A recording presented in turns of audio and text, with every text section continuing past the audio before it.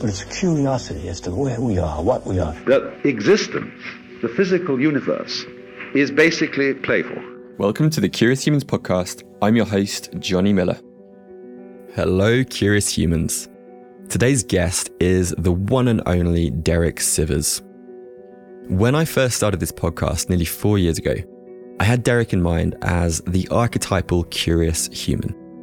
And to this day, I think of him as one of the most interesting and provocative philosophers of life.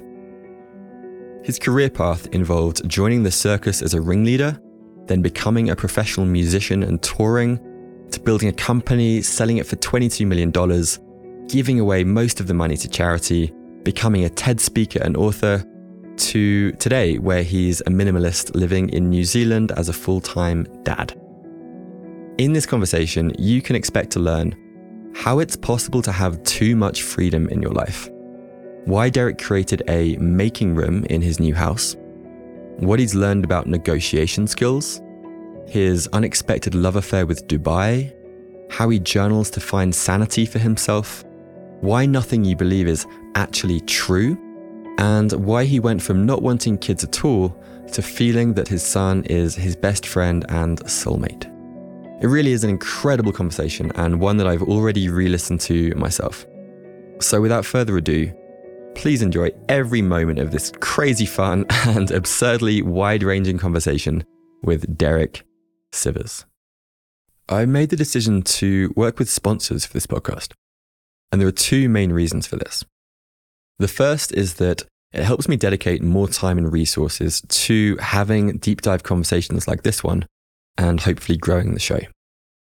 And the second is that there are a few companies that have honestly made a big difference in my life. And since I consider them to be just such a huge value add, I'm genuinely excited to talk about what they offer, and I hope they'll be useful to you as well. First up is Inside Tracker. One of the things that I've changed my mind on in the past year or so is the value of getting blood panels taken on a regular basis. Ideally every 6 months, according to Dr. Peter Attia. This is opposed to waiting until you have an actual health issue. Inside Tracker tests your blood, your DNA, and they basically provide clear science-backed recommendations around nutrition, exercise, supplements, and lifestyle recommendations.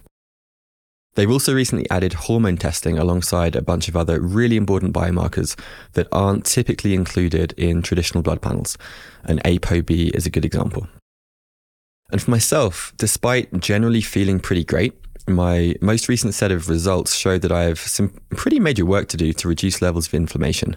So I'll be following some of their dietary and supplement recommendations to hopefully address this. So I really recommend making this something that you make time for at least once or twice per year. And you can save 20% at insidetracker.com/curious humans. That's insidetracker.com/curious humans. Next up, we have The Plunge. I reached out to the founder of The Plunge, Ryan, after hearing his personal story on Danny Miranda's podcast. And I've shared many times how getting in icy cold water every day helps me to move through some pretty intense grief in the past. And it taught me what it meant to surrender. And these days, I use their plunge pretty much every single day. It's basically like a high stakes meditation or a mirror to my own internal state. And the Plunge team have done a phenomenal job architecting what I really consider to be the best cold plunge in the world. And it doesn't get grimy, unlike the converted chest freezers that I used to use. And for optimal health benefits, I recommend doing this deliberate cold exposure for about 11 minutes per week in total.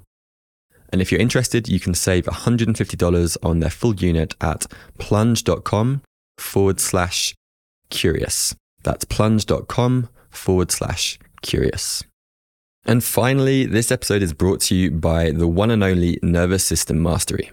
This is my flagship 5-week bootcamp designed to equip you with evidence-backed protocols for cultivating calm and emotional regulation. Our 4th cohort will be running in September 2023, and applications are open right now. My sense is that if this conversation resonates with you, then you'd probably be a really good fit for this cohort.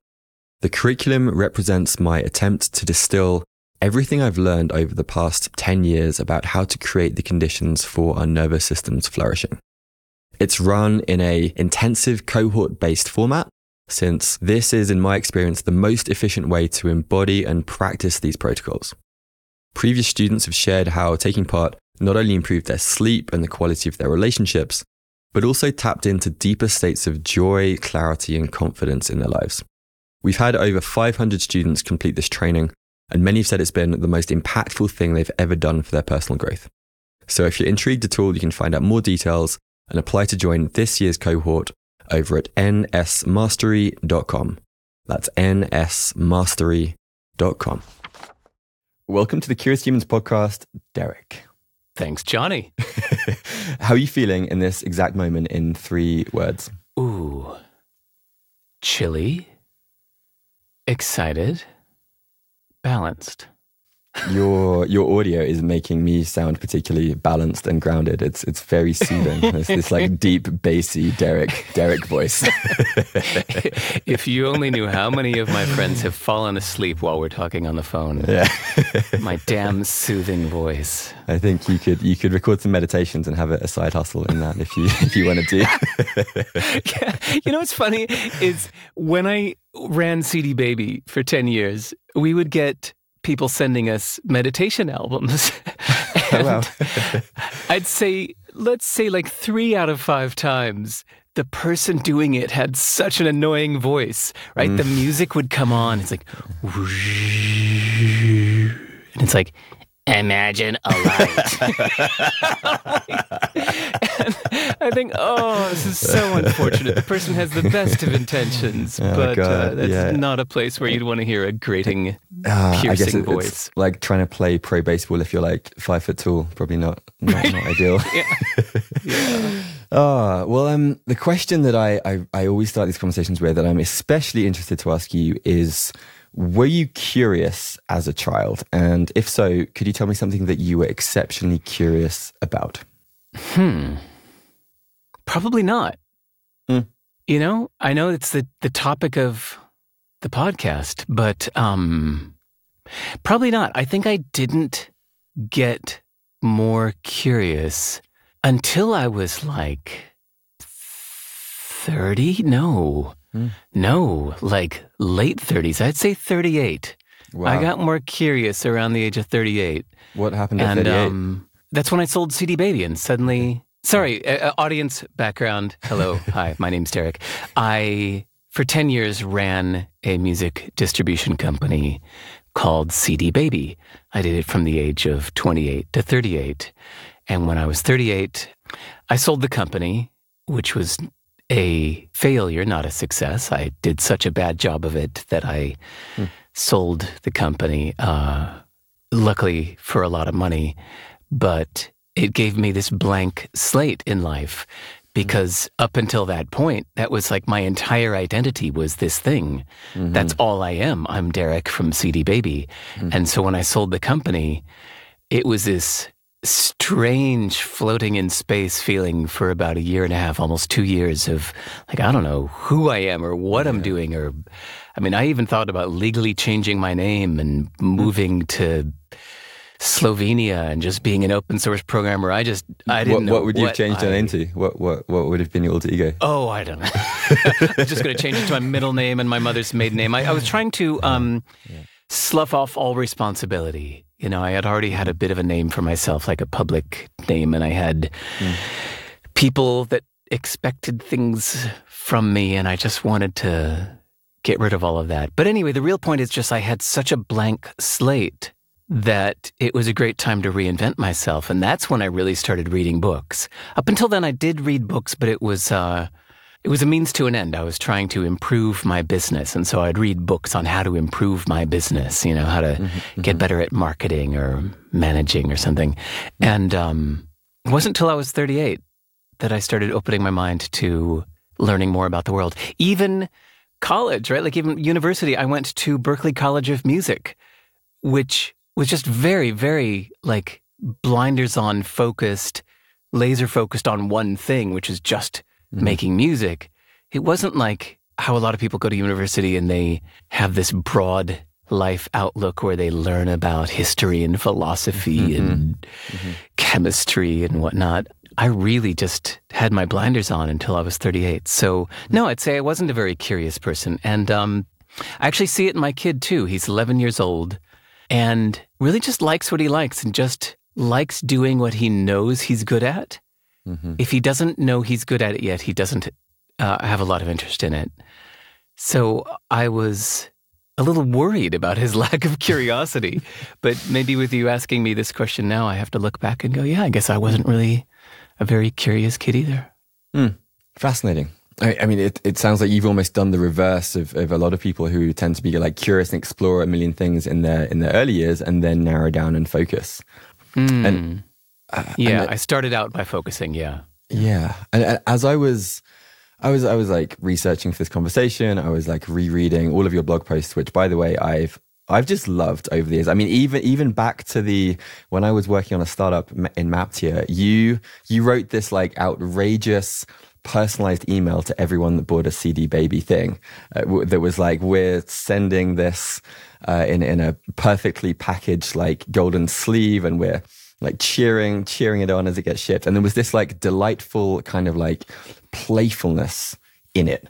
And I think I didn't realize this until the other day, but I've almost like come to associate you as this generous spirited trickster.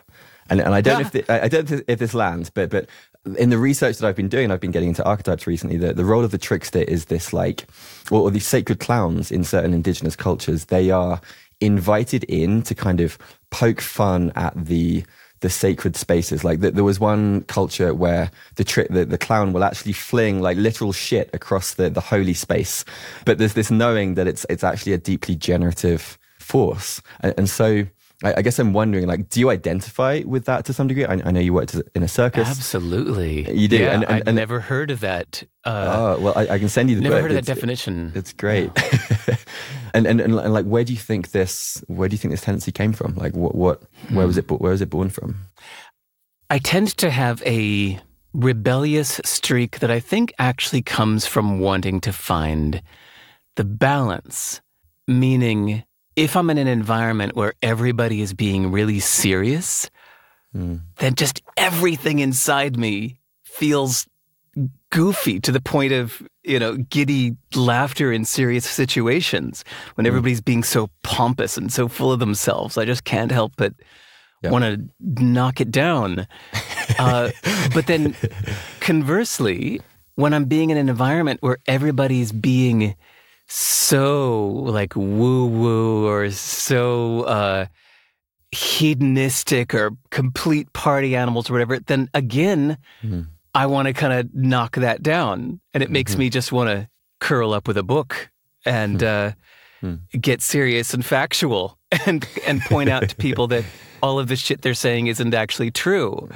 When, a friend of mine is this new agey woman from Sicily that she's such a dear friend, but she's so full of shit because no matter what I talk about, she tries to interpret it through this new agey lens. It's just like, well, you're feeling the energy of the other. I'm like, no, that's actually not true at all. That's here's what actually happened is this person said this, and the reason I did this was because of that. And no, it's not because I'm a Capricorn or whatever. And so I think that no matter what environment I'm in, I have this tendency to want to be the opposite of my surroundings.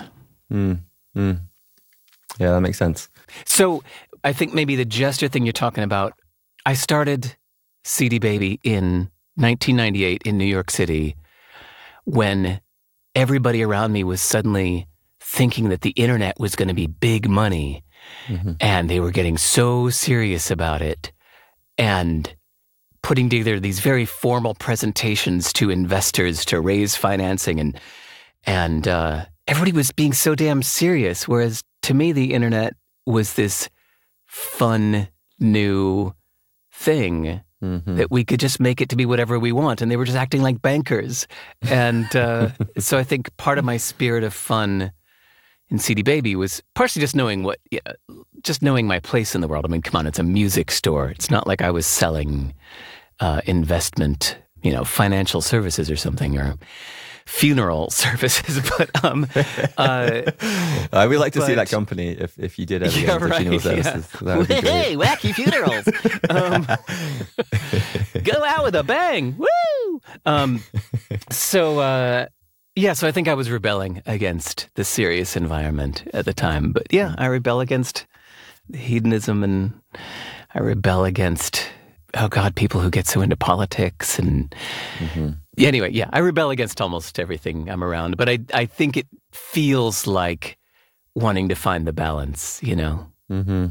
Well, speaking of fun, that was something that I loved that you wrote. I think it was like, fun is always a legitimate and underrated goal. I think that was what you wrote.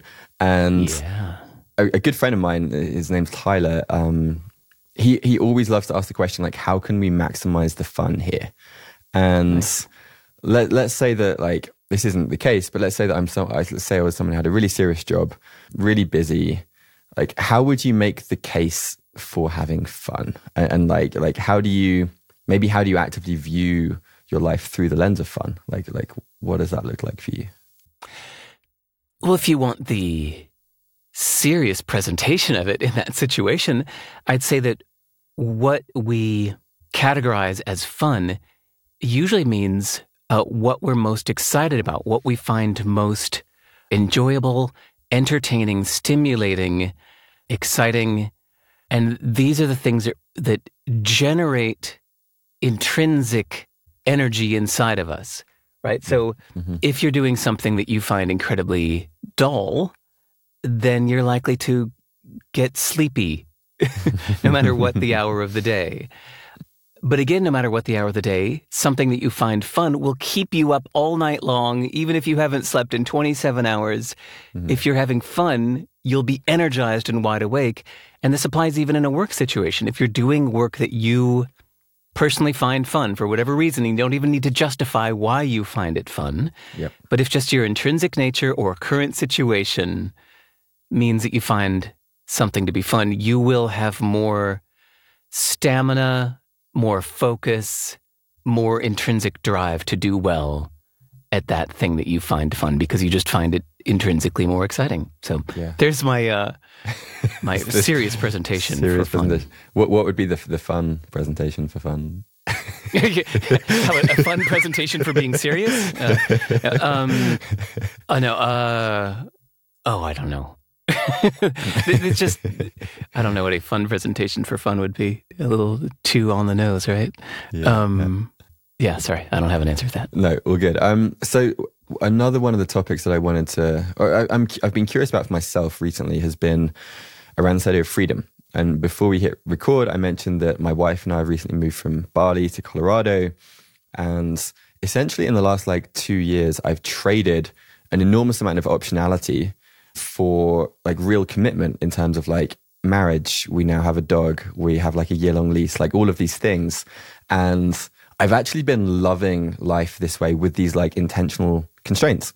And I'm curious what it was like for you after you sold your company, where I believe that you also just got out of a relationship at the time as well, where you essentially had infinite freedom. You could live anywhere. You had the resources to do anything. How was that for you? And also, how did you go about designing intentional constraints for yourself during that process? That's a fun subject. Most people want more freedom, but if you ever get yourself into a life situation where you have total freedom, it is really like being adrift in space. Imagine if years ago you saw that movie Gravity, where Sandra Bullock and terrifying. George Clooney are out in space, and there's that thing where the tether holding you to the spaceship snaps, and you're just spinning upside down and all over the place, and there's nothing to grab onto. You can't stop yourself because there's nothing solid to hold on to. And if you think of how disorienting that would be, honestly, that's what it feels like to have total freedom. And I had the experience of that as soon as I sold my company, that I had a ton of money in the bank. I had no relationship. I had no responsibilities. I didn't even have a pet. I just was completely free to go anywhere, do anything. I didn't have to be anywhere. I didn't have to do anything. And I had the resources it felt basically unlimited. I could just do anything. Whew. We're like, what do you do with that? It felt so disorienting, but I didn't really set constraints for myself. Sorry, that was your kind of a two-part question, right? You said, what constraints did I set for myself? I stayed in that sense of adrift, and I just started reading a lot, just started noticing what I really wanted instead of going with norms and what I felt I should be doing. I was constantly changing my mind about things every day. Yeah, I didn't feel any loyalty towards previous statements. Just because I had announced something yesterday to friends that I'm going to do this now. I'm going to live in this place. And 2 days later, I thought, ooh, nope, never mind. Change my mind. Don't want that. I that really helped to feel no loyalty. I didn't want to create some fake obligations just for the sake of them. So, the only thing that brought me out of that state is when I had a new destination. If you remember back in 2008 and 9, TED Talks were a new phenomenon. Indeed. And a fun source of intellectual entertainment. Yeah. And in 2008 and 2009, I was watching a lot of TED Talks and digging on them. And suddenly, on a plane from LA to New York for a friend's wedding, where I had just felt aimless for a year and a half, I suddenly bolted up in my seat full of inspiration, oh my God, I want to be a writer, speaker, thinker kind of guy. I want the TED conference to invite me to speak. And I want to write articles, and I want to write books, and I want to be in the world of thought and ideas, because these are my heroes, the people that are writing these books that I love so much, these authors that are coming up with ideas and sharing them with the world and talking about them and learning new ideas and resharing those and remixing them with thoughts they get from other places. These are my heroes. That's the world I want to be in. And so suddenly, for the first time in a year and a half, I had a sense of purpose and destination. So, purpose was the wrong word. Destination's a better way of thinking of it.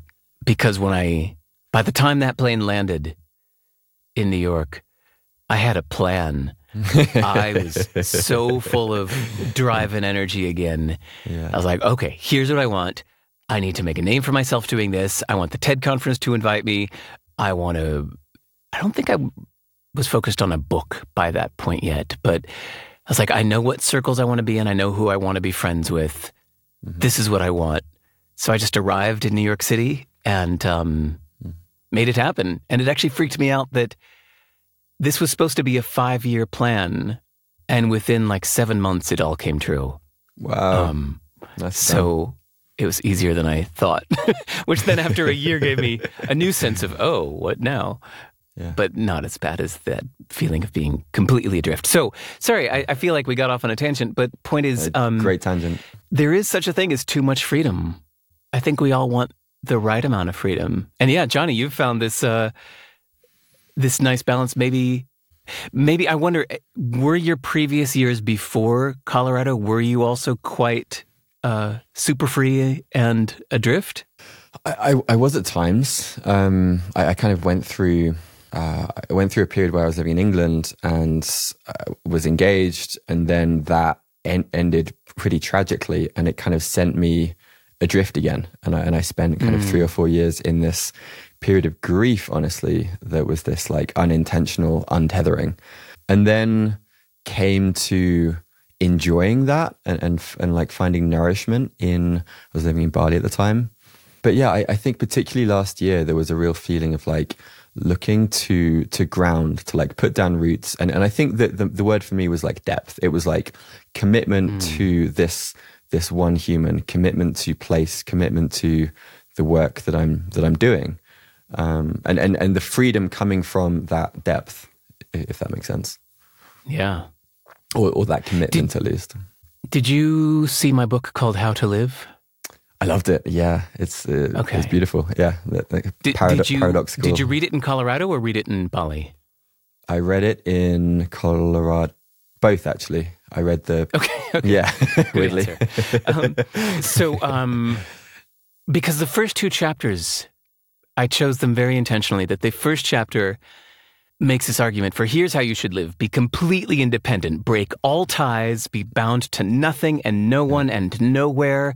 Yep. You must be completely free. And then the next chapter is like, here's how to live: commit. It's like pick a place, pick a person.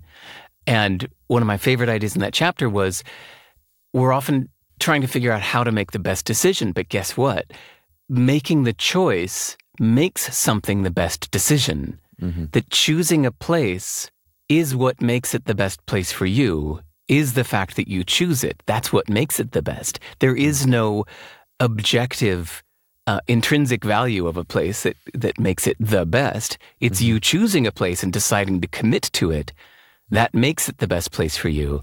And yet there's such a good argument for commitment that it's so fun to contrast that with the also true argument in terms of freedom and independence. Totally. That, both need to exist. We got to find our right combination of the two. Yeah. Well, maybe this is an interesting segue to your new book, which I love the premise for, around useful, not true. And we can come back to like where that originated from in a moment. But what came up for me was that almost looking at it, this is maybe a bit nerdy, but looking at it through the lens of ego development theory. And my sense is that many of these beliefs could be mapped onto various stages of human maturation.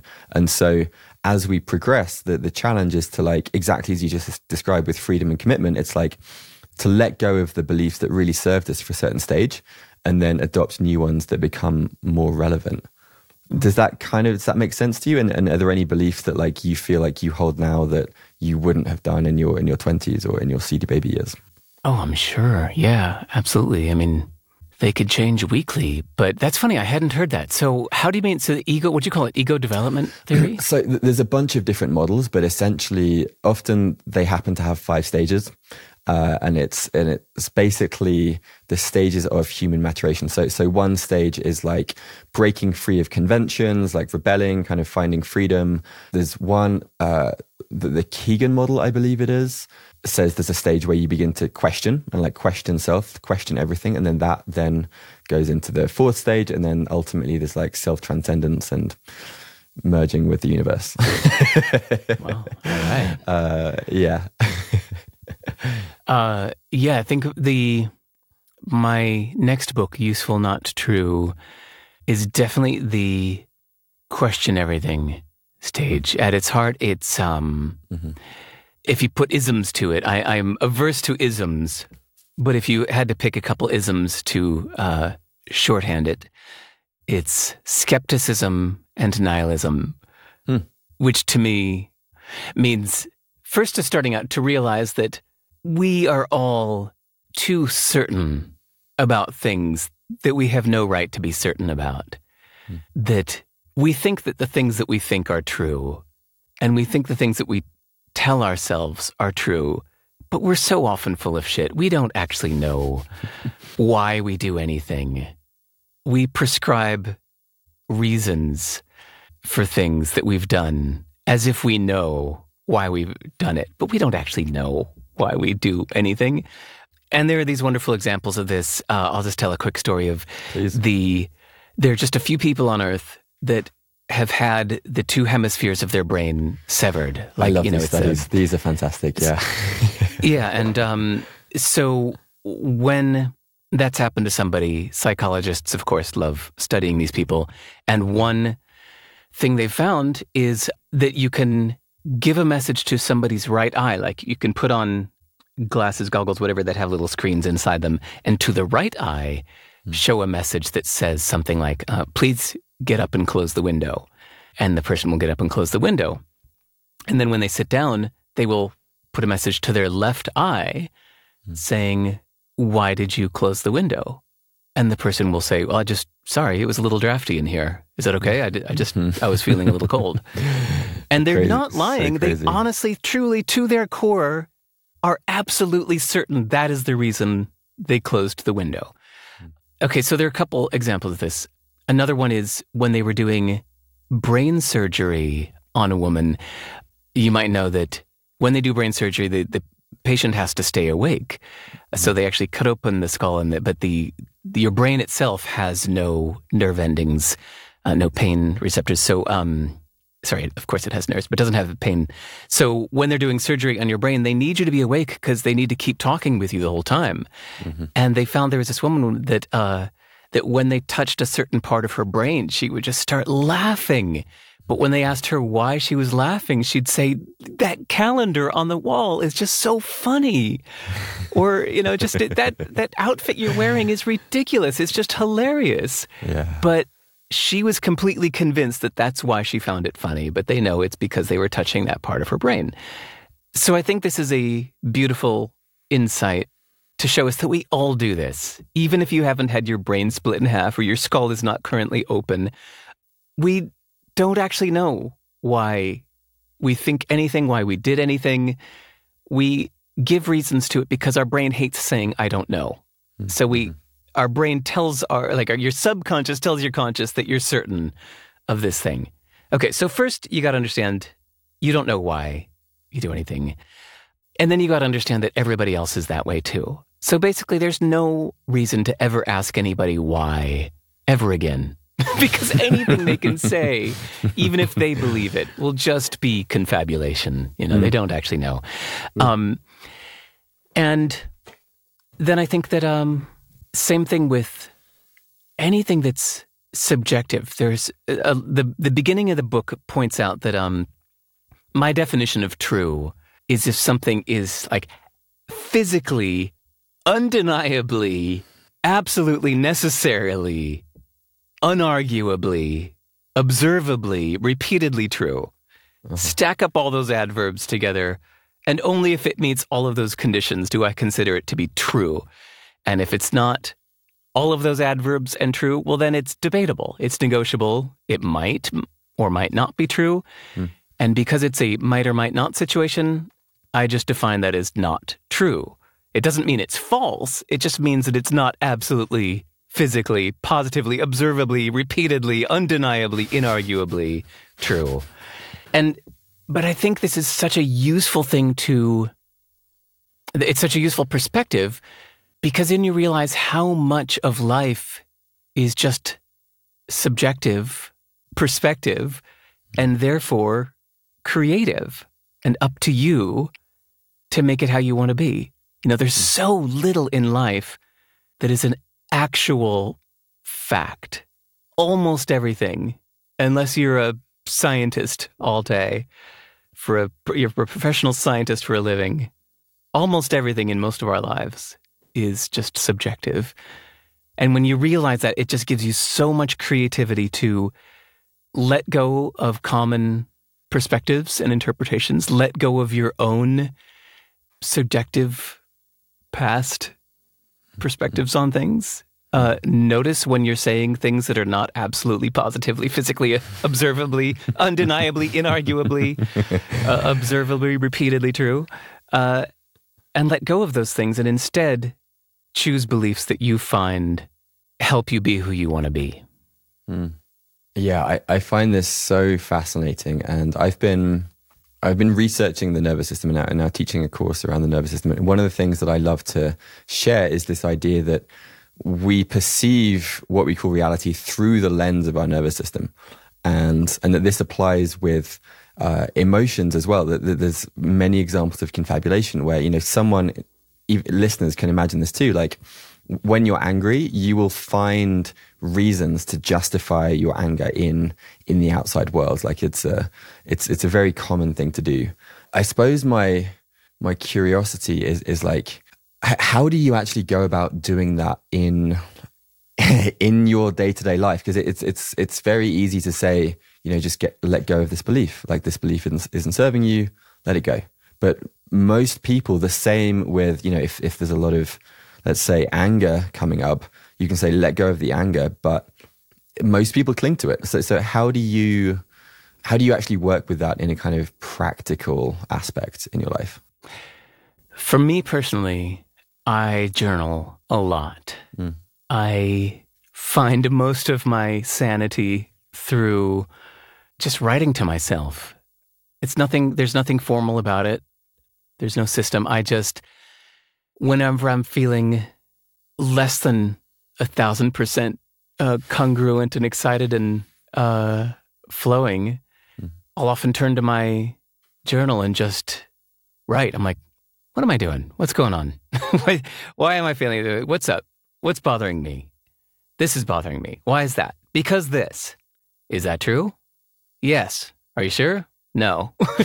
Why is that? Because this. But couldn't you also see the opposite? Yeah, okay, so what's the opposite point of view? It would be this. All right, well, that's the opposite. That's the 180. What's the 90? Okay, now what's the 170? What's the almost opposite? Okay, what are some other perspectives on this? How could I think about this? All right, what would be a really useful way to think about it? How could I think about this in a way that it would actually make me feel and act better? What belief system would create better actions in this situation? Well, that one, but that's not true. Could it be true? Well, I have these dialogues with myself, not literally, but that's kind of how it's going. I challenge myself in my journal, and I'll do this for whether it's 20 minutes or 3 hours until I feel ready to bash on in the world again, okay, I feel better about this now. I've got a new perspective. This works for me better now. This new perspective is helping me take better actions. Under this new way of thinking, I'm going to take this approach now. And this is healthier than the way I was feeling 3 hours ago. So that's how I do it. Other people might do it by talking with friends. Some people are nonverbal. I had a fascinating conversation with an Irish guy that has no internal dialogue. But he was one of the smartest people. I've been talking to him for 2 days. I was at this conference, and this fascinating Irish guy just seemed to know everything under the sun. No matter what subject came up, he knew the whole history and everything about it. I was like, what the? All right, Mr. Pedia, may I call you Wiki? What? How do you know everything? And he's like, just an interested guy. And so it was on the second or third day of talking with this guy that somebody brought up the subject of internal dialogues or narrative, whatever you call it. And somebody said, do you know that there are some people that have no internal narrative or no internal dialogue? And surprisingly, this Irish guy was like, yeah, well, I don't. And everybody's like, how do you not? And so I just kept asking him all these questions. So when you're thinking something, how are you thinking it if you don't have words in your head? And he just said, well, I don't know. He said, I have thoughts. It's just that they're not verbalized in my head. If I sit down and start writing, they turn into words. But in my head, they're not already words. Yeah. And, wow, that's fascinating. But anyway, so he said that he will just take a bike ride or a walk and feel fully present in the moment. But when he gets home and finds that he deliberately thinks about something that he was thinking about before the walk, that now his mind had changed or he'd had some new insights, even though they weren't verbalized. So for me, it's all very verbal. For him, it's nonverbal. For somebody else, maybe it's social. Maybe you need to be with a group of friends talking through things or talk to your best friend about something that's on your mind. For me, it's my journal. Yeah, I don't know. Do you have a process like this? It's fascinating you give that example because I'm also one of those freakish people that doesn't actually have an internal dialogue the majority of the time. And this actually changed for me. In my teenage years, I had a lot of I'd say self-critical thoughts, a lot of unhelpful dialogue, I'd say. And then over the period of, I'd say my mid-20s, it just completely disappeared. But I now particularly enjoy journaling because without it, I actually don't know what it is that I think or feel about a certain thing. And I now have a practice of attempting to kind of identify the felt sense that's there and the emotion and feeling into the body of whatever's there. And then from that place, beginning to journal. And so kind of like through the lens of like internal family systems where like there are different parts, I have this sense that there are like different nervous system states or even like different tension in the body that correlate to those different parts. And so when I've identified a part, I will just like journal, or sometimes speaking through with a friend is helpful as well. But without that, like I can think things, like I can like repeat a song lyric in my mind, obviously, but it's not the default. I almost have to like try, if that makes sense. Cool. Okay, so how then, when you want to think differently about something, how do you deliberately change your mind on something? I don't know if I deliberately change my mind. I love the process, and part of this podcast is part of this, is like living into questions and like really sitting with questions, almost like dropping a question into my subconscious and like waiting for something to arise in that. And as well as kind of deliberately seeking feedback or reflections from other people who generally don't share my point of view with certain things. Like I'm part of a men's group, and that's a way that like, we challenge each other in a healthy way, where we call each other out on stuff. Yeah, I mean, and also reading as well, but I don't know if I have a conscious process for changing my mind with something. Okay. Yeah. This actually ties into something that I'm very curious to ask you about. And I had a couple of friends that were interested in this as well. Maybe as the setup, like my, if I was to like, my projection of you, my sense of like where I imagine Derek would be in like 30 years time is like as this kind of Leonard Cohen type character, like the kind of professional musician, like achieved fame and success, and then ended up in a monastery, like finding, and the reason that I feel this way is because you have this like a deep draw towards both simplicity and also truth. And I think a lot of what you write about, both in this book and the book How to Live, like your How to Live is like, it's like an exercise in polarity thinking. And that's basically the practice of non-duality. Like that's basically how meditation teaches kind of one of the main techniques. And the question, who am I? Which is like the classic kind of contemplative question where like, I'm not my thoughts, I'm not my body, I'm not my feelings. And so I'm wondering, what is your relationship to meditation? And yeah, how have you explored it in your life, if at all? Oh, sorry, my answer for this is really disappointing. Like 20 years ago, I did it for a bit, and I went, okay, I get it. And really not since. But that's fascinating. Like, so what about it? Do you have any stories about people that do meditate, or do you have any reasons that it hasn't like drawn you? No stories. No, I admire people that do. It's not like I have a negative association with it. Mm-hmm. Mm-hmm. I think I just have so much I want to do.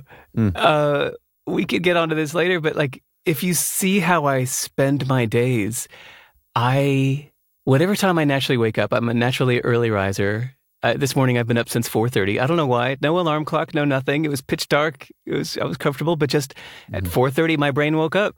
And even though the house is cold, it's the middle of winter here in New Zealand. That's why I said I was chilly, by the way, when you asked my 3 words at the beginning. Of course, it's winter down there. Yeah. Middle of winter. It's quite freezing in my house. And, yeah, I was freezing, but like, my brain was awake. I was just suddenly thinking of all these things. I was thinking about programming. I was thinking about writing. I was thinking about things I want to do. I'm like, right, okay, I'm up. And so 4:35, I grab a cup of tea.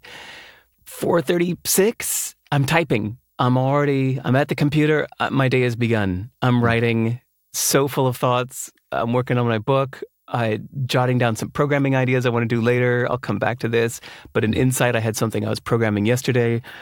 And my brain begins. And I stay in that mode often from 4:30 until I go to sleep at 11 p.m. I'm just kind of, there's like so many things I want to do and create and read. And then maybe like once a day, I might hit some point at like 1 PM where suddenly I'll be like, I'm tired. And I'll lay down with like an empty head. And either I'll just go take a walk in the forest, or if I'm just too tired, I'll just lay on the couch and just do nothing for a bit. Yeah. Until 40 minutes later, I'm like, oh, idea. Yeah. And I'm up and I'm writing again. And it's just like, this is my ideal life. This is how I love to spend my time and spend my day. And so the idea of, okay, now you've been sitting there all day long writing, now sit there and do nothing. That's not appealing to me. That's not something I want to do more of. I really like my writing and creating. So if I'm going to do nothing, okay, so this is why I said it depends on how you define it. I do almost every day take a good long walk in the forest. And during that time, sometimes I run through things that are on my mind anyway. But quite often, my mind is just kind of blank, like I'm just observing. I'm fascinated with looking at all the trees and the way that the light shines through them. So my mind is pretty empty. So is that meditation? I don't know. It's not a deliberate letting go of thoughts. It's not a deliberate nothingness. But anyway, there's my true answer. Yeah, there's a part of me that almost like wants to, like, I feel angry is not the wrong word, but I almost feel like meditation is, it needs a rebrand. Like most of the world consider it as like a way to de-stress and a way to calm down or whatever, like a means to an end, which it is for many people. But the view that Sam Harris actually has a very great articulation of the case for meditation is more of like, I frame it as like an inner adventure. It's like exploring like who am I? Like what is the nature of the self? And it's for me, it's like the complete opposite of like sitting there and doing nothing. Like there is so much aliveness and so much like, whether it's like a feeling of electricity going through your body, whether it's like trying to, not even trying, but like noticing what is the nature of myself in this, like what is arising. Anyway, I'm not trying to convince you to go on a 10-day meditation retreat, but I do. Yeah, it's just for me, it's something strange that like the way in which you view the world, I would have totally imagined that like meditation would have been something that you just like, you just sit for like 3 hours every morning. I was like, of course he does. Like, yeah. But that's an interesting thing to know. I mean, maybe it's just that I do, but also my fingers are on the keyboard, so I like to. Sure. Yeah. I mean, I do spend 3 hours a day just kind of just sitting there thinking, but it's I enjoy writing it while I'm thinking it instead of just doing nothing with it and letting it go. Unless you want to count all that time walking. Also, let's not forget, for the last 10 years, I reliably spend about 30 hours a week just one-on-one with my kid. That's with all devices off, completely disconnected, just giving him my full attention with him leading the way. He's 11 now, and I've been doing this since he was born. I put aside 30 hours a week to give him my undivided attention. And in that time, there's no self here, right? It's all him. He's leading the way. I'm just his little assistant or his giant assistant. And that's... who knows? Maybe the word meditation, like you said, is too misunderstood, or maybe it's one of those words like "do" or "thing," where it has too many. Totally. Or friend or love. One of those ones that it's like, we think we know what it means, but oh man, there's actually like, 80 different definitions of this word. So maybe meditation is just too vague. And, I'm really glad you brought that up. There was a on this meditation retreat I did recently. The teacher he compared the monastic life to parenthood, and he described the story of his good friend who, I think they had like a 3-year-old kid, and how there was this like wearing away of the self in a beautiful way until basically, all that was left was just this love for the kid. And something shifted in me when I heard that. And I really enjoyed listening to your conversation actually with my friend Paul Miller, who has also recently had a kid. And my wife and I are kind of in this inquiry for ourselves of like, when do we want kids? Like, what does that look like? And I think part of my hesitation is actually having not met that many parents or fathers that I like admire or that I look up to. Yeah. And so I'd love to hear from you, like what is your journey of fatherhood been like? Like, what have you learned? How has it changed you? Has it worn you away in a good way? Well, you say that you guys are not sure. I was absolutely sure I did not want kids. Oh, yeah? I knew this for certain because of my sister. She's not going to listen to this. But my sister had 2 kids, 2 boys, when I was 30. She had them 2 years apart, so let's say 30 and 32. And, oh God, the household, the way they lived, the screaming, the constant screaming, the tornado disaster zone that their house became. It just filled with crap everywhere and just shit all over the floor and everything knocked over. And the boys always running around screaming.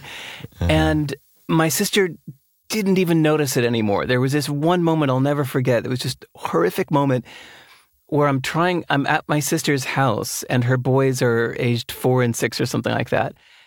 And we're trying to have a serious conversation, and her boys are like literally screaming and jumping on the couch and running in circles as we're sitting on the couch, and they're screaming all around us. And I eventually said, like, hey, could you? And she goes, what? I said, could you ask them to stop? And she goes like, oh God. She goes, I'm sorry. She goes, I don't even notice it anymore. I was like, you don't even notice it? I was like, oh God, no kids for me. I never, like, you don't notice that your 2 kids are screaming and running in circles and knocking things over in the room that you're sitting in. What a way to live. No way. So I did not want kids. And later when I didn't remember that was why, but when I looked back, although who knows, maybe this is confabulation and that's not really the reason why. You know, I don't believe a word I say. And neither should you. So I did not want kids. My ex-girlfriend and I had agreed not to have kids. And then it was actually after a trip to Bali when it was a month after Bali or a month and a half after Bali. Fertile land of Bali. She said, yes, that she said, I'm pregnant. And I said, no, you're on the pill. And she said, do you remember when we were in Bali and I forgot to bring my pill? And I was like, no way, but we agreed, no kids. She was like, yeah, sorry. I was like, oh God, this sucks. No, I was so upset. Also, we had just broken up. So she and I were together for a year and then broke up and then found out that she was pregnant. What timing. So that's why if you hear me talk about parenting a lot, it's always first person plural, not first person singular, not plural. We parent separately. So he's half the week with me and half the week with her. So anyway, by the time he was born, I was I had resigned to my fate. And then shortly after that, I got excited because he is awesome. And I used to only believe in nurture, not nature. I used to think that everything was upbringing. But he just has such happy DNA. He's such a happy kid. And even as a little baby, never cried, never has had a tantrum in his life. And I'm not exaggerating. Not once has he ever had a tantrum, ever, which blows my mind. People kept telling me, oh, just wait, it'll come. Nope, he's 11 now, never did. And he's like my best friend, and we're like soulmates now. He's just, we are so close. Wow. We just talk about life. Now, he's my favorite person to hang out with. It's, in short, I tell my friends, like, having a kid it's just being in love.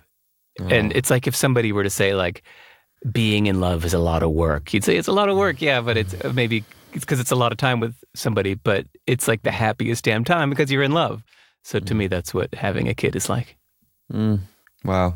How do you think that, maybe a better way to ask this question, what are some beliefs that you now hold as a result of your conversations with him that you didn't 11 years ago? Oh God. He's just going to be who he wants to be, no matter what I say or nudge or do. I tried to get him into music so many times. He's just not into it. I tried to get him excited. I tried so many different ways, and he's just totally not into it. He likes making weapons. He likes raising mice. I heard about that. That's great. and selling them too, right? I think I read. Well, he's going to. Okay. Yeah, we're only 1 week into this plan, but yes, he just got a boy and a girl mouse with the intention of breeding them next month and selling the babies. Yeah, he's his own person. And it's sweet that as much as he admires me and as close as we are, it's really amazing to me to see him straight up defy me. It actually makes me really happy. So even just, last week when we were picking out the mice, there were a whole bunch of mice and I just hate the ones with the red eyes. And I was like, oh, they're just like, the ones with the black eyes are adorable, but the ones with the red eyes are straight up creepy. So I said, okay, I am happy I will feed these mice. I will take care of them when you're not there. I will do everything. I said, I just have one request, no mice with the red eyes. And he was kind of quiet and nodded, and he was looking at all the different mice that were there and making his decision. And so I told him, all right, it's your decision. So finally, he told the lady that we bought them from, the breeder, he said, okay, I want that boy and I want that girl. Okay. And I was kind of standing outside, waiting. And so we come out and sure enough, as you know where this story is going, that he picked a boy with red eyes. And I was just like, dude. And he said, that's the one I wanted. He said, I heard you. You made your point, but this is the one I wanted. I said, all right. And, it's just the same with some other things in life too, that I really like, that he has a good sense of self and what he wants, and he's not just doing what his dad says. And he's also not rebelling against me. In many, many ways, we are completely aligned, but where he differs, he knows his preferences. And I don't know, to me, that's really cool to see. I'm like, all right, right on. Mm-hmm. Making your own decisions in life. I love it. Thinking independently. Yeah. I mean, it sounds like he's got at least some of the tricks, the DNA intact, at least, in a healthy way. What are some things that what's a good way to ask this question? What are some skills, if anything, that you're looking to impart to him that maybe you wish you'd learned when you were growing up? Because I mean, for me, I could list so many things, and I'm curious, like, are there specific things that you're trying to share, or is it more just an organic process? Talking with strangers, like how to talk to people. And luckily, he's pretty good at this. He's not good at asking so many questions yet, but he is confident to talk to anybody. And I like that. Like that's a superpower. We can go to the Grand Bazaar in Istanbul, and he will talk with a man smoking a hookah in an alleyway. And I'm like, right on. That's cool that he feels comfortable going up to strangers and talking with them, to grown-ups, talking with them confidently.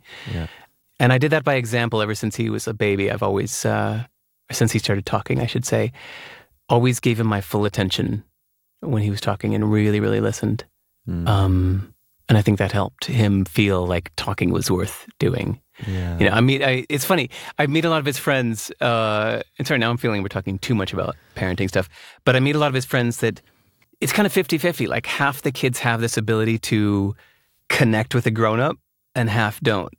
So half of his friends call me Derek and we talk about anything, the same as I do with him. And the other half, they're just like, they don't look me in the eyes. It's like, hey, friend's dad, can I have something to eat? They like, you could just tell they just see me as like this other, this parent, that they don't know how to connect with adults. So that's something that I did very deliberately. That's nice to see that he's got that. What else? Making instead of consuming. That's always been one, like, between the lines, overtly and covertly, since he was born, I've always glorified making and denigrated consuming. So he is proud to define himself as a maker, whereas his friends are often, or not his friends, the other kids around him are often consumers that just want to watch their screen. And he's like, no, I'm going to make animation. So he got the little app on how to do Lego animation, and moves the Legos just a little millimeter at a time and makes animations. He makes weapons. The biggest room of the house, most people, like, their main central room of the house is the living room, which they use to sit there and stare at a screen. Totally. To us, like the main room of the house is the making room. I love with that. these two big tables just full of crap and glue and paint and tape and nails and Lego and wood and bits and things. And because that's the main focus of life, is making. You're making me want a making room now in our house. We've got like a spare room. I'm like, that's the making room now. I know what it is. To me, this was sorry, so you're from England. Where did you grow up? North of London, England. What part? Like where north? Hertfordshire. I went to school in nice. St Albans. Yeah. Okay. Back in the day. Nice. So right before COVID, unfortunately, with bad timing, I moved to Oxford. I know you bought a house, right? Yes, I loved it so much. I loved living there. I wanted to live there for the rest of my life, and then COVID hit, and his mom, my ex, hated it, and the world was locked down, and school was closed, and you couldn't travel, but we were New Zealand citizens, so we came back here. But point is, it was the making room came from a soul-searching moment the night before I was deciding whether to buy a house or not. So I found this great house in Oxford, but I was trying to justify the price. I was like, damn it. That's a lot of money. Do I want to do this? I was like, what am I really doing this for? And I actually looked at some other examples of people I admire and the homes that they bought. And I saw that so many people's nice homes were focused around relaxing. It's like, here's our media room, here's our sauna, here's our patio where we can look out at the countryside. I was like, no, see, I don't do any of that stuff. I don't sit around with lemonade looking at the sunset. I don't sit in a hot tub sipping champagne or whatever people do. Like, I don't like sitting around lounging. And so it was in that soul searching when I realized, ooh, hold on. Like this main central room, the room with the fireplace, the biggest central room, like the heart and soul of the house, that doesn't have to be a living room. It can be whatever I want it to be. I was like, okay, so what's my highest value? It's like making. Nice. I was like, oh my God, it's not a living room. It's a making room. Yes. Okay, I could put like 3 2-meter long tables in this room, put them out here, and it's like, okay, now this is exciting. Now it feels worth getting a house instead of a little 1-bedroom apartment. Now I'm into this idea. So yeah, I bought that house. Wow. The main central biggest room of the house was the making room, and that's where we spent all of our time. So yeah, that's where my kid and I still we both miss that house a lot. So wherever we live now, even as later we've lived in a little apartment, we converted what other people would call the living room became the making room, where we had our big 2-meter long tables, and it's just been like always the focus of the house, because that's everybody gets to make their own definition of what they feel home is, right? To me, home is the place where I have no friction for making things. So that's what home means to me. I don't want to sit around, and I don't have a TV. I don't watch screens. I don't spend an hour on meals. I just, quickly eat my food and get back to work. Yeah. And when I'm feeling leisurely, then I want to be out. I don't want to be home. If I'm feeling leisurely, I want to be out in the marketplace, out in the Grand Bazaar. Conversation, going on adventures. Yeah, out in, whether it's Times Square or Dubai. The Dubai Mall or whatever. We could.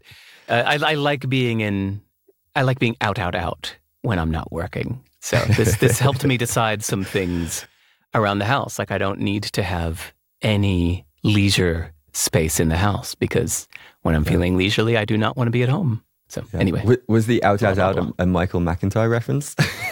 No, sorry, what's that? Okay. I don't even know who that is. Oh, there's a British comedian who talks about like going out and then out. So if you're going out, you're like getting ready to go out, and then you go out, and then if you stay later, you go out. I thought that's what you were referring to. He's a kind of family-friendly British comedian that us Brits appreciate. I don't know if he's crossed the pond. So what's his definition of out then? When he said you stay out later, but like what does he say about out? So out is like if you're staying kind of to the end of the or you're going to the after party, it's like, oh, you're going like out. Okay. There's like the hierarchy of being out. Nice. But anyway, before we get on that tangent, there's I wanted to I love this idea of the making room, and it kind of overlaps with something I've been thinking about and teaching in my nervous system course, which is this idea that we design our environments and then our environments design us in return. And I've been, there's studies on like the cathedral effect, which is where if you have high ceilings, you tend to be more creative, more like conducive to abstract thinking. There's other environments which are, more around play. And so I love this idea that by questioning the kind of the classical assumption of like, okay, every house has a living room. Like you've like reframed that around, you've designed your environment in a way that it is now designing you and your son in return. And I think that's such a beautiful example. And I imagine there's many other ways in which our physical spaces could be designed. Anyhow, the other thing that I'm really curious to talk to you about, you mentioned that like the house was a lot of money, and yeah, Oxford's an expensive place. And I'm wondering, like you obviously made a lot of money when you sold CD Baby. How has your relationship to money shifted over the years? And I'm particularly interested in like what stories did you have around money? Because it sounds like, and again, maybe I'm projecting here, but like money was freedom when you were young. Like if you had enough money, it equaled freedom. But now, like how have these stories or this relationship to money changed? It's constantly changing.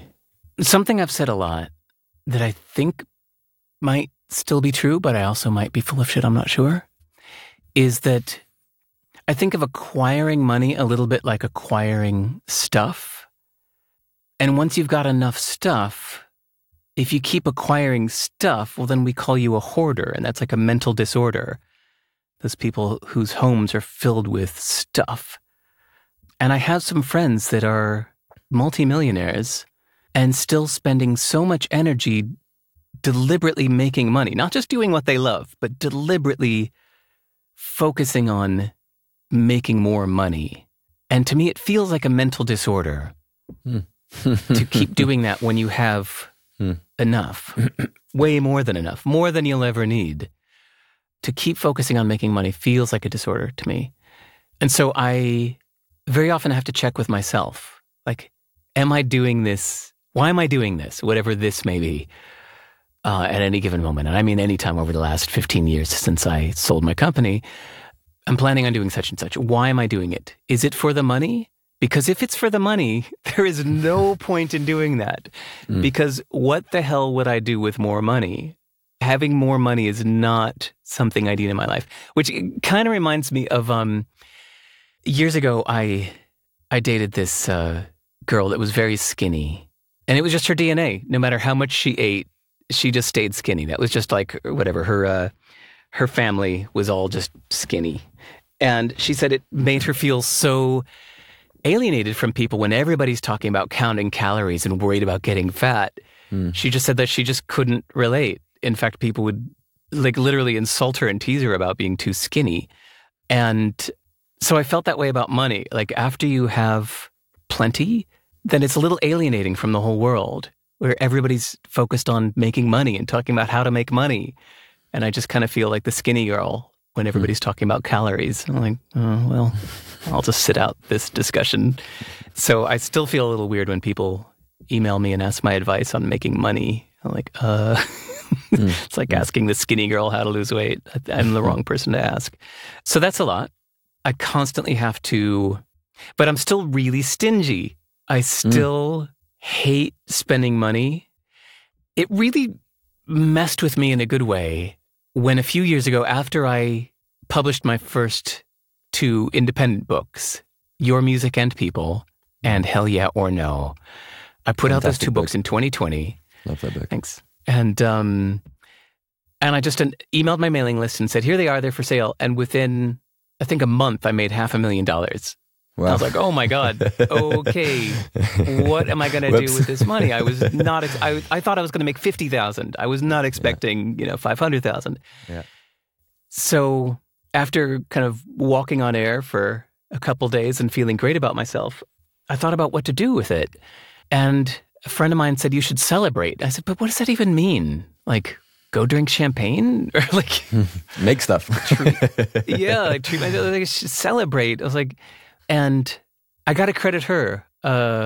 She's an author, a Lithuanian author that's a friend of mine. She said, someday when I sell my first screenplay, she said, I want to buy part of a forest in Lithuania and just protect it and like make sure that nobody wrecks that forest and do nothing with it. Do not develop it, just protect it. And I went, oh, so that's kind of like charity as a celebration. I was like, huh. So that got me looking into effective altruism and saying, okay, well, if I'm going to be charitable, then what's the most rational way to help the most people and not just do some kind of, foofy, oh, well, I feel like protecting cats, so I'm going to give it to the Cat Protection Society. But like, okay, where would my money do the most good? I'm sure somebody studied this, so I went out and looked for this, and I found, what are they called? The effective altruism... like Will McCaskill and Toby Ord. They cut, like, yeah, well, I'm forgetting the name of that organization. GiveWell.org? GiveWell, thank you, GiveWell.org. Yeah.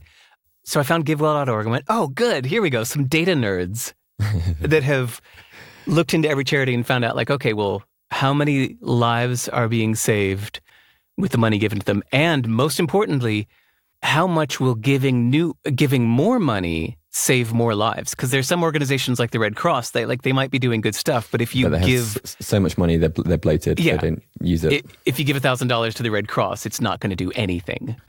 So where will your money help save even more lives? Therefore, this is the most rational place to give the money that you can afford to give. And so once I found them, I went, okay, this is where I'm going to give all of that money to. Because in fact, I don't need it. I want it all to go there. And here's the part that I'm getting to, is I found out that it costs $2,000 to save someone's life. So every time you give them $2,000, someone will not die, which means every time you spend $2,000, you're choosing that over someone else's life. So every time those people who fly business class for $10,000 instead of economy for $1,000, that was their choice, that they're going to be more comfortable for 9 hours, but 4 people will die. I mean, that's what it really comes down to. And that messes with me. You think about that. I mean, I know that when I talk about this with friends, they say, well, in that case, you would actually have to take the $1,000 flight, and then you'd actually have to send the $8,000 to the charitable organization to send the difference. I'm like, yeah, but the point is, in my mind, I can't wholeheartedly spend $2,000 anymore without thinking that somebody has died because I kept this $2,000 for myself. So maybe, like you said much earlier, you talked about people rationalizing their beliefs, that if they're in an angry mood, they'll find justification for why they're angry. So I think I was already stingy, and this has just given me more rationalization for why I should not be buying anything and should just be giving my money to charity instead. So, yeah, anyway, there's some thoughts about money. Yeah, it's beautiful and also fascinating. And I've been having these conversations with a mutual friend of ours who also made a lot of money in the startup world, and is kind of in this. He describes it as like a post-money world where, like you said, most people are kind of still playing that game. And he also said that he feels a little bit isolated at times in this. And I'm wondering for you, like, it doesn't sound like it is, but when you kind of moved past that, like that finite game, let's say, you kind of won the game to some degree, and now it sounds like the game has shifted to, how can I do the most good with the money that happens to come my way? But you're also not actively trying to like maximize your money. Like I imagine you could spend your life differently if you wanted to like make as much money as possible in order to give it away. So it's almost like you found a middle ground there. Yeah, it's not, I don't know if it's completely congruent. I mean, when I gave Tim Ferriss some shit for having 6 minutes of advertisements at the beginning of every podcast episode, he made a good point. He said, doing those ads earns me almost $1 million per episode. And he said, and I give most of that money to charity. So that money has helped build schools. It's helped research. I was like, psychedelic research. I was like, okay. I was like, it's still annoying, but all right. That's congruent. That makes sense. I don't like it. So I guess, we all, have you looked into, what's his name? The Righteous Mind, the author. Peter Singer? No, sorry. I forget his name right now. The author of the book, The Righteous Mind, has a metaphor of the elephant and the rider. And yes, yeah. he said that the relationship between our emotions and our rational mind is like an elephant with a boy riding the elephant. He said your rational mind is like the boy riding it. Your emotions are the elephant. With a lot of tugging and pulling and kicking, maybe the rational mind can nudge the emotions a bit. But for the most part, the emotions are just going to do what they want to do. Mm-hmm. So, as you're asking my thoughts about money, and I'm sure so much of this is just driven by emotions that I'm not even aware of. And I'm giving rationalizations for it. Yeah, I appreciate that perspective. Something that I did a training recently with this amazing guy called Joe Hudson, and he says in the context of decision making, but it actually applies much more broadly, that like when we think we have a decision to be made, it implies that there is an unfelt emotion there, and otherwise it would just be a choice. It would just be like the next most obvious thing. And so his... Wait, what? Hold on. An unfelt emotion? Sorry, can you repeat? So, how do you mean? So to give an example, let's say you are unsure what country to move to. If you think that you have this big decision to make, in his view, it's likely that there is an avoided emotion there. The emotion might be fear of making the wrong choice. It might be a projected disappointment into the future of living somewhere that you don't want to live. But he's like, if you do the work ahead of time to actually feel the emotion that's arising, then you will just make the next most obvious thing. That might be do more research. It might be speak to someone that lives in the country, or it might be I'm just deciding I'm going to move to America. Like that's kind of how, even with the bigger like decisions, if we think it's a decision, it's an indication that there's some underlying emotion, could be subconscious, which is like asking to be felt. And that wow. perspective has really, it really landed quite deeply in me, and realizing that we actually make a lot of, I would imagine, beliefs as well to keep ourselves safe from feeling certain emotions, which we habitually avoid. And everyone has different ones. A bit of a tangent. Cool. I like that. But I was reading through your blog post, and I liked your book review on power. I believe the book was actually You Can Negotiate Anything. Yes, it's at the top of the list right now. I just reread it.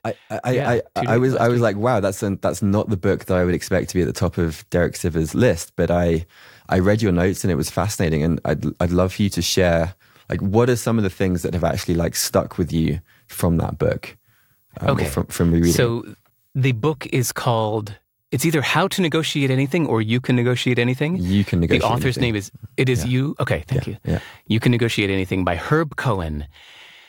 This book was written in like 1980, and I read it for the first time probably in 1990, and it was already full of dated references then, President Jimmy Carter and Nixon and whatnot. But it turns out later, I actually just a few days ago read the Wikipedia page about the author, and he was a professional negotiator that the U.S. hired in 1980 to go negotiate the U.S. hostages that were being held in Iran. Oh, shit. At the time when switching from President Carter to President Reagan. And so this was the guy that was negotiating that. So maybe he was assuming that we knew that. So that's why he's talking about Carter and whatnot in the book. But anyway, so I read that book at a very formative age when I was maybe 20, and probably read it a few times again. I remember it was just one of those paperback books that I just had around and I would pick up and reread. So first, just as a writer, oh my God, he tells so many stories. Every single point he tries to make is just story. So many tiny little relatable stories of when this approach was used. Let me show you a counter approach. Let me tell you about this story about when somebody didn't do this and how it went wrong.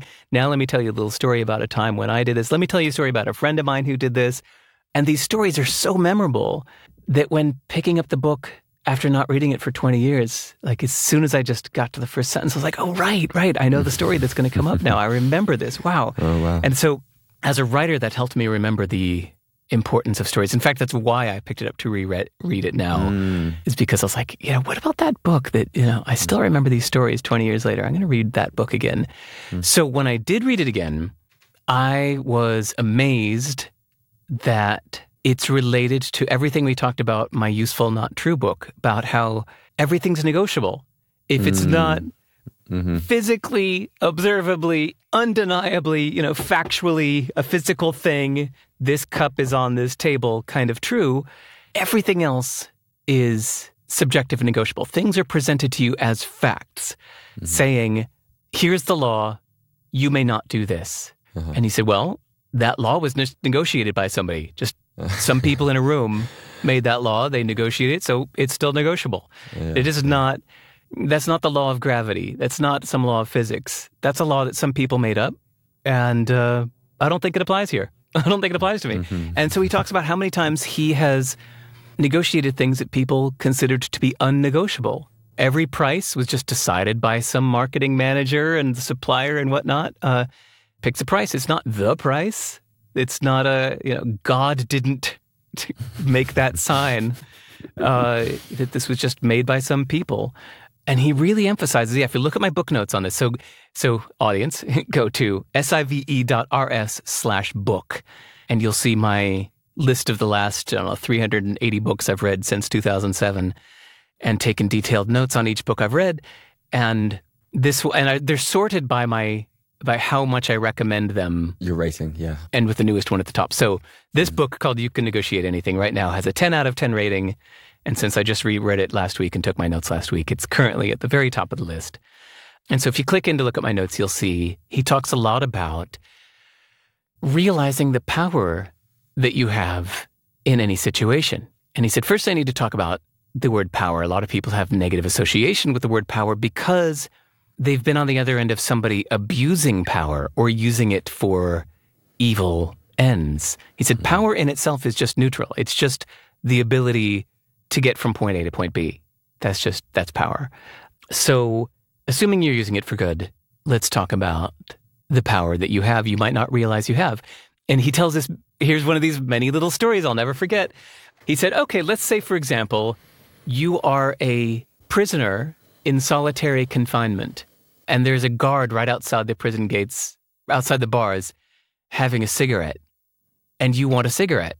You would think, obviously, the prisoner has no power in this situation. The prisoner could say, please, guard, may I have a cigarette? And the guard would say, screw you.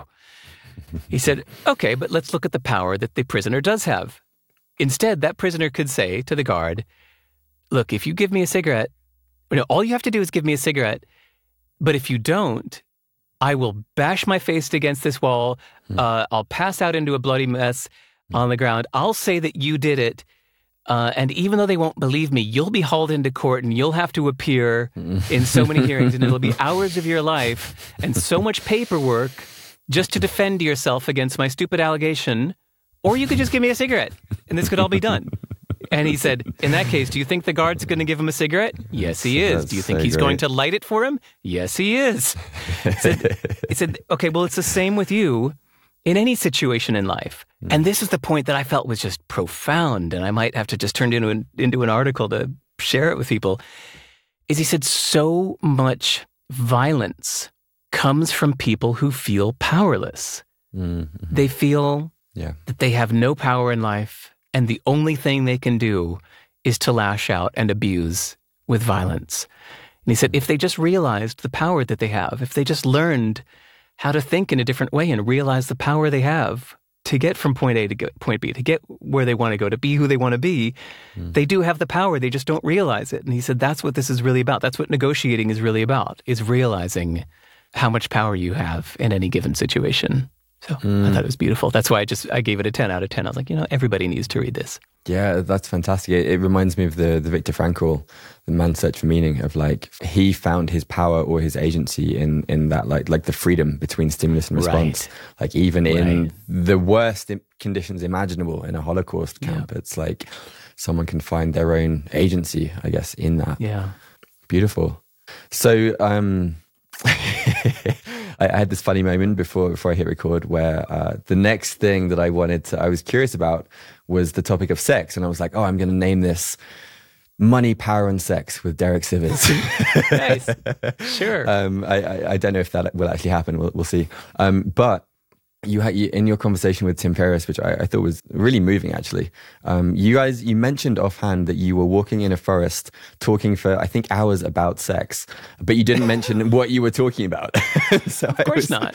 I was, if you're, we can edit this out, obviously, but if you're open to sharing, like, what have you been exploring in that domain? Is there anything interesting that you think might be worth passing on to our listeners? No. To be fair, we were not talking for hours about sex. We were talking for hours about life, including sex. But I think the reason I said that as an example is that I think when I was a kid or a teen, I used to think that famous, important people got together to talk about important, serious things.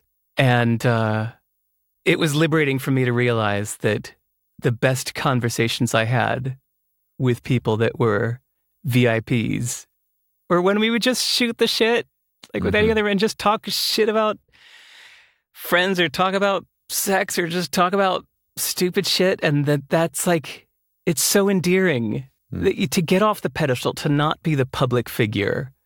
So let's just say when Tim and I get together, which is rarely, we talk about the shit that we would never talk about publicly. And that's what's so fun. The week he was here, I laughed harder than I have in a long, long, long time. I don't mean once. I just mean like so much of that week was spent with both of us kind of like red-faced, rubbing the tears from our eyes and laughing because we both are public figures. And it's only when we're completely offline and he knows I'm not going to gossip a thing about anything he tells me, and I know he's not going to go tell anybody anything I tell him.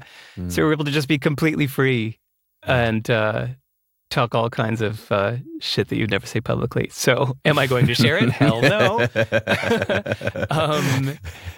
But it was endearing and liberating and hilarious. Does that help? I mean, sorry, we're not like having serious conversations about, the meaning of sex and anything like that. No, we're trading shit stories. No, it does. I mean, I think part of the reason that I asked about it is I feel like it's one of those topics which is actually very important and almost like under discussed in a way. And there's a lot, so many misconceptions and myths. Yeah. I agree.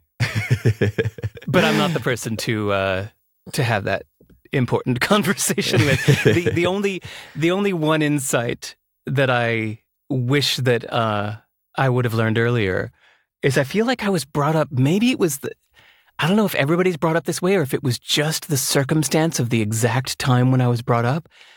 I think like as I was becoming like 12, 13, 14, the movies that were famous at the time kind of sold this message of sex as something that boys want and girls reluctantly give. And one of the worst offenders of this was the movie There's Something About Mary. Yeah, totally. Where he's finally like has a date with Mary and his friend is just like, hey man, you're just like too excited, because you've got the baby batter on the brain. And he said, no man, you gotta desexualize this thing, man. And so that's why the whole hilarious scene of the hair gel or whatever that I remember that. That because the whole point of that scene was his friend telling him to desexualize it. Don't be wanting sex so much. Women don't like that. And it's funny because we watch this movie, we go, ha, ha, ha, it's a big hit movie. But you accidentally take in that message that women don't like sex or, hey man, don't be so sexual. That's rude. Women don't like that. And I think it wasn't just that one movie. It's just that one comes to mind. But I feel it was like in between the scenes, even when women, because most of my friends are women, but they would tell these stories about like this creep that was hitting on him. Creepy dude. Yeah. Yeah, creepy dudes, gross guy, online dating, people sending dick pics or whatever. And this unintended message was accidentally received as like women don't like sex, or sex is something that men want and women reluctantly give. And God, that just stuck with me as like a truth for decades until recently, until I was, God, what age? 44. Wow. 44 when I met Carla. I was 44 when I was like, oh my God, this is like the best sex of my life. I can't believe, like, this is the thing that I wish. I have very few regrets in life, but that's one. If I could go back and tell my younger self, like, damn, man, I missed out on like 20 years of sex. Not that I had none, but like very little sex for 20 years because I thought it was rude, because I thought like, it's not, you should never, try for that, or I don't know. I really got the wrong message in there, so that's one of my few regrets in life. Making up for it now. Thank you for sharing. And it sounds like that's like maybe the perfect example of a belief which is profoundly not useful and also not true. Yes, it's like yes, yeah. If you think of that, like the different categories, there's things that are true but not useful, not true but useful. Yeah. Anyway, yeah, you're right. That's a not true and not useful. So the other, I guess, is just like this may not lead anywhere, but I think you mentioned that personal growth is like one of your like core values, something that you kind of lean into. Are there any ways in which you've kind of been leaning into your edges in a kind of healthy, playful way in recent memory? What do you mean edges? Edges as in things which maybe make you like a little bit uncomfortable, or things which would be, outside of your comfort zone or your usual Derek default path. Absolutely. What 3 words did I say at the beginning when you asked, what are my 3 words? I said chilly, I said excited, and balanced, I think. So the excited, I wasn't talking just about this conversation in this moment. I actually meant like this month. That's true too. But I chose those words carefully. This has been a really exciting month. In 1 month, 2 of my old prejudices were reversed. 2 things that I was prejudiced against, I am now prejudiced towards, in favor of. We don't use that word for that positive direction prejudice. That much. Yeah. It's because it's prejudging. Never mind. I guess it doesn't apply when you're no longer prejudging. Now I'm post-judging positively. I'm post-judiced. Okay, I'll tell you the 2 things. Dubai and Python. Okay. So Dubai was on my top 10 list of places I never want to go. It did not sound like my kind of place. I lived in Singapore, which some people compare Singapore and Dubai, or maybe just the kind of people who come to Singapore often sometimes go to Dubai. So people had told me that Dubai is this materialistic, shopping-focused, crass, soulless place. And every time I'd hear about it, I'd think, ugh, yuck, I never want to go there. I literally have that same reaction myself. Yeah, I have that right now. Okay, good. Have you been there? I've not been there. Yeah. All right, perfect. Brilliant. Dude, I had a flight because I had agreed to attend this conference, and my flight from New Zealand was passing through Dubai. So I thought, all right, you know what? I'm going, instead of just changing planes for 4 hours, I'm going to spend 2 days there. So I spent 2 days there, and I absolutely loved it. I am so fascinated with it. I think about it. It's been just over a month now. I think about it every day. I wish I could have just stayed there. I wish I could move there right now. If I didn't have my wonderful boy here in New Zealand, I would be living in Dubai right now. I find it fascinating. It is the bar in Star Wars. Do you remember? I do. The bar in the first Star Wars movie. All of these people from all over the universe are passing through this trading port. So many different creatures, some kind of questionable characters, and they're all in this one place where they're there in a transactional kind of way. that to me is Dubai, or let's say the Dubai Mall in particular. I didn't see everything in Dubai. I only spent 2 days there, but oh my God, it's the best people watching I've ever seen. I brought my laptop to do a little work, and I couldn't get any work done because I just sat there people watching for hours. I just was like, I can't work. Oh my God, these people are fascinating. So many people in the kind of like the Arab robes, and then and suddenly, the people from Nigeria with these giant green robes will come through, and then people from all over like the Middle East and Asia and Pakistan and Bangladesh and India and all around the Middle East, and then the European tourists, and oh my God, so many people. It was so interesting. And then the conversations I had, everybody is from somewhere else. Okay, so London, London a bit. London is full of foreigners, right? But if you look at statistics, about 37% of the population of London is foreign-born. Same thing with a lot of the big international cities like New York City, Singapore, Toronto, are all about like 35% foreigners. Dubai is like 95% foreigners. There are almost no locals there. There are not that many Emiratis. There are not that many locals, and they kind of they keep to themselves out in the suburbs more. A friend of mine that's lived in Abu Dhabi for 10 years said, I've tried, and he said, in my 10 years here, I think I've had conversations with a handful of Emiratis. He said, they keep to themselves. And he said, so the point is, when you're in Dubai, everybody's from somewhere else. So you can just ask anybody, where are you from?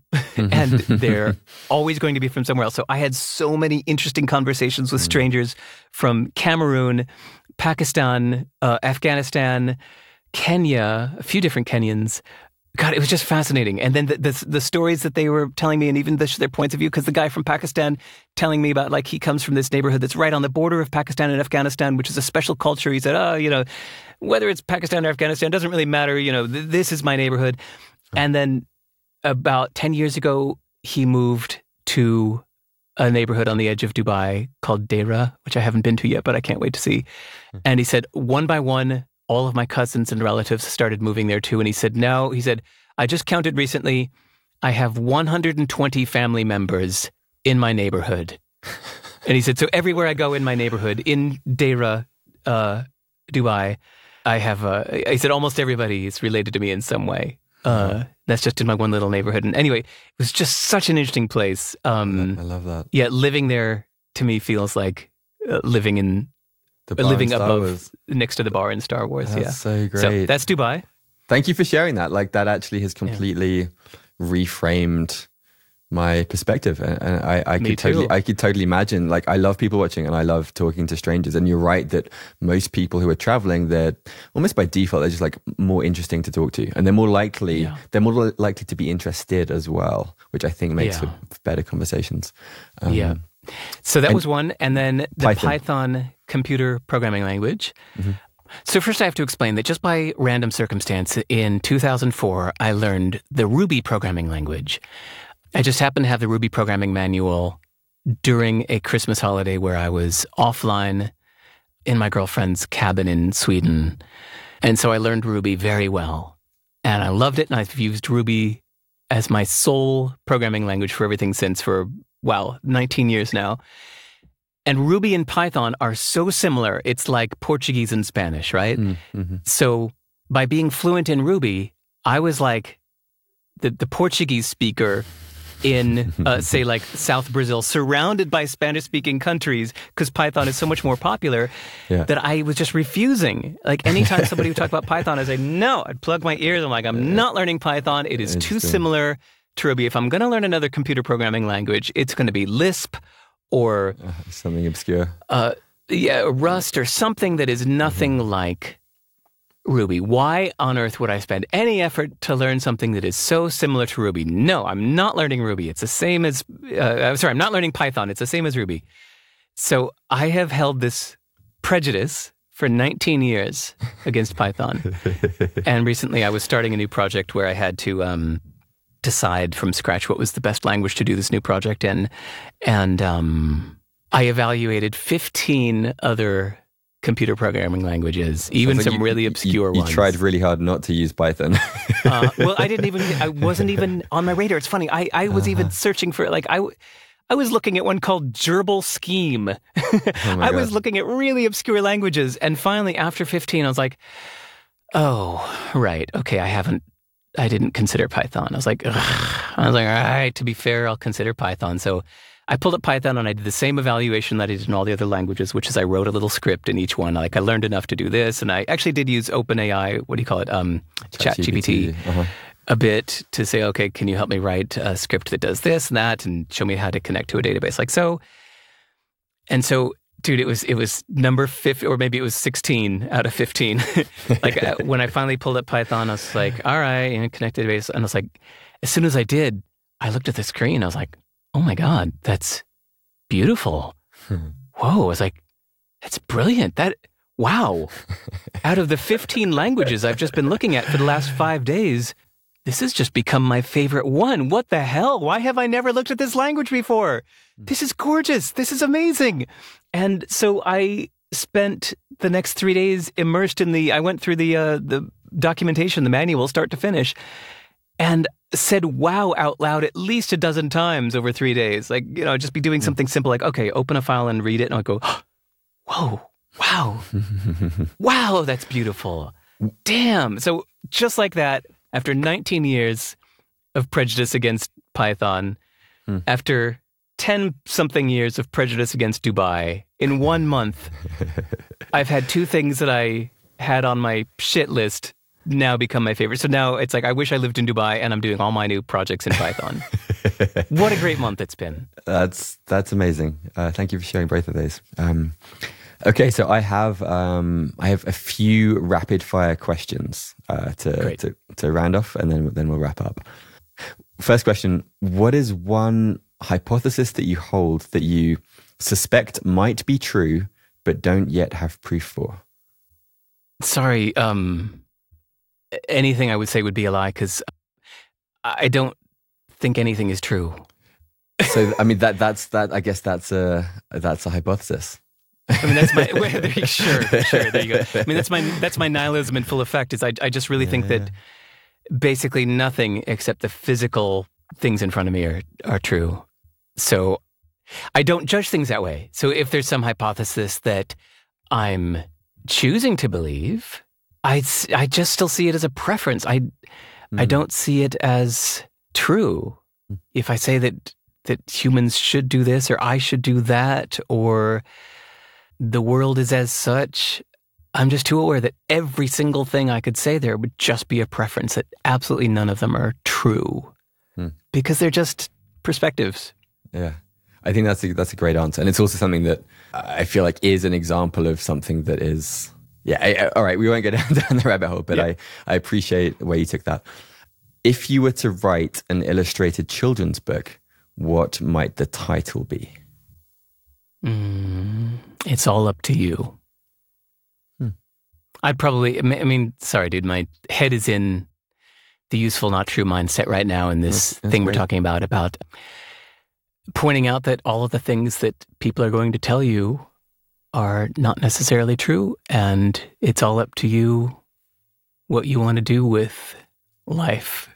And I would probably make some colorful, memorable examples of a kid going through the world being told that things are so by very smart, knowledgeable people around him, and then later finding out that none of those things are necessarily so, that it was just that person's opinion, and helping kind of disprove.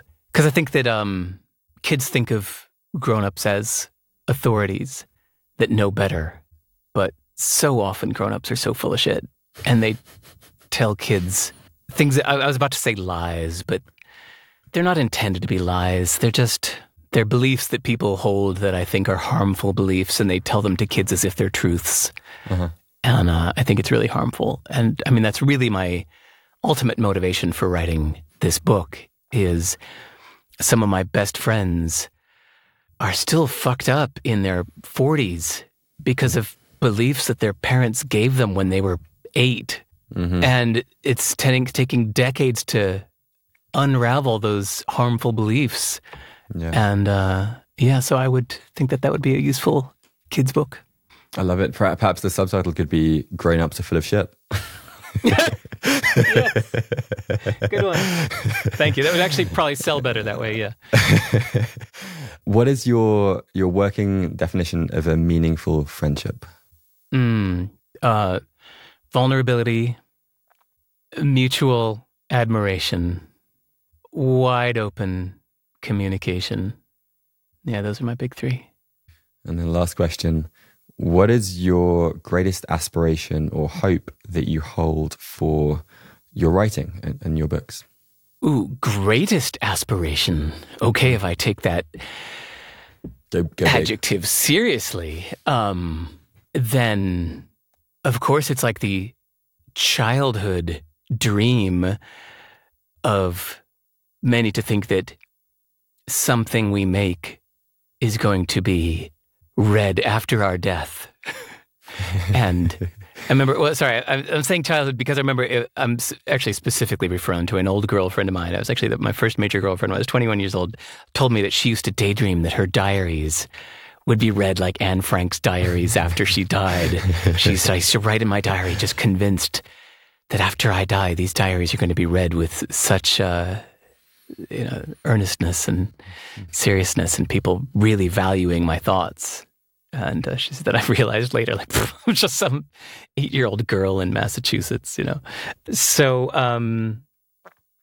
greatest aspiration. Okay, taking that adjective all the way, then, it would be nice if my books were valued greatly even after my death. And it's a wonderful definition of the afterlife. If you are a total atheist and believe in nothing, and you believe that when you die, there's no whatever spiritual realm that you just plop into the earth, well, then your personality is what lives on through recordings like this, through your writing. And so that is your personality living after you have physically died. That is my favorite definition of the afterlife. Wow. Well, this has been so much fun. Really, really appreciate your time. Where can listeners read your books, your book reviews, buy the new book? What would you like to direct people to? I would like people not to go to Amazon, not to go to Audible. Don't go to Amazon, people. Don't give your money to Jeff. Decentralize. Quit going to the man for everything. So just go to my website. Go to sive.rs. Right. And everything's there. My books are all there. Just buy them directly from me. All the money goes to charity. And also you get a better deal when you go with me. You get the audiobook and the ebook and the paper book and everything all included. And and the best thing is to send me an email. The reason I do these podcasts is clearly I'm not here to promote anything. I've done a terrible job of that if I was, but except for my new illustrated future children's book called Grown-Ups Are Full of Shit. Heard it here first, thanks people. to Johnny. Exclusive. Yep. Titled by Johnny. Then I like meeting people, as you can tell. So anybody, if you listened all the way to the end of this interview, you should go to my website and click the link that says email me and say hello. Well, I will make sure that all of those links and your email, which is brave of you, will be in the show notes. Thank you. So I'd like to close with this line from the poet Rilke. And he said, try to love the questions themselves and live them now. Perhaps you will then gradually, without noticing it, live your way into the answer. With that in mind, what is the question that is most alive in your consciousness right now? And what question might you leave our listeners with that they may potentially email you about?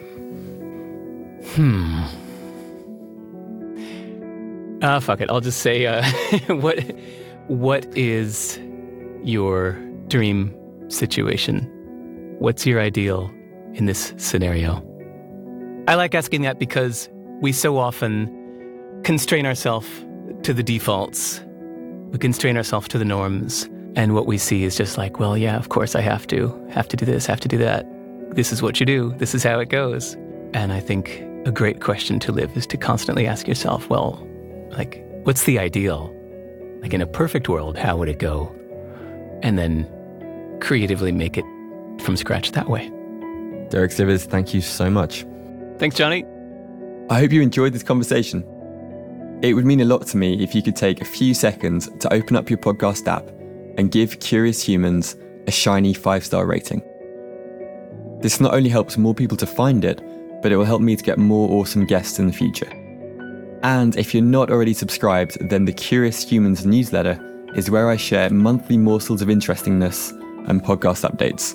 You can sign up for that at johnny.life. That's JONNY.life. Thanks for listening.